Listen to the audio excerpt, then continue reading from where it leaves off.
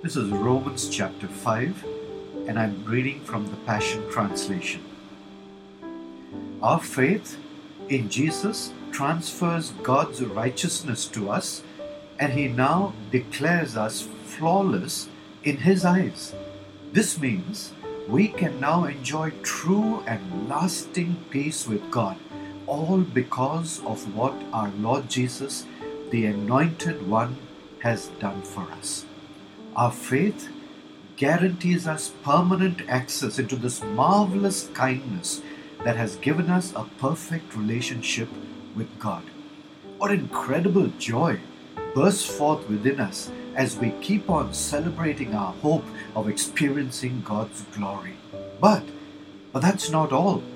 Even in times of trouble, we have a joyful confidence, knowing that our pressures will develop in us patient endurance, and patient endurance will refine our character, and proven character leads us back to hope.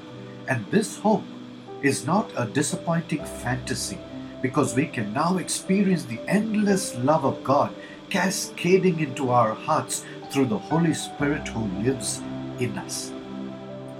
For when the time was right, the Anointed One came and died to demonstrate His love for sinners who were entirely helpless, weak, and powerless to save themselves.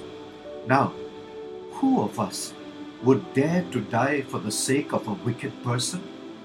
We can all understand if someone was willing to die for a truly noble person, but Christ proved God's passionate love for us by dying in our place while we were still lost and ungodly.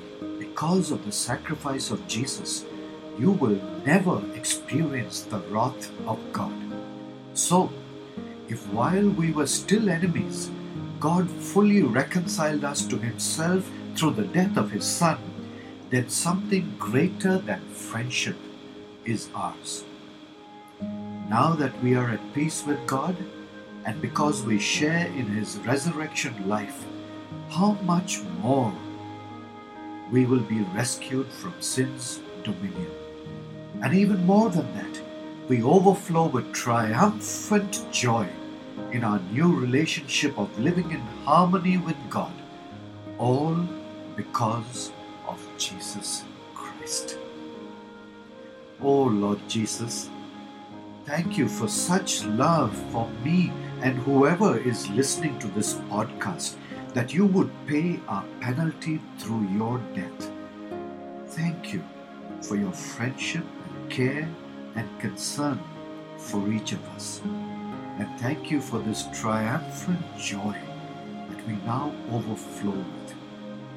We love you and thank you again for loving us. Rest in us and in our homes through your Holy Spirit, we ask in your name, Lord Jesus.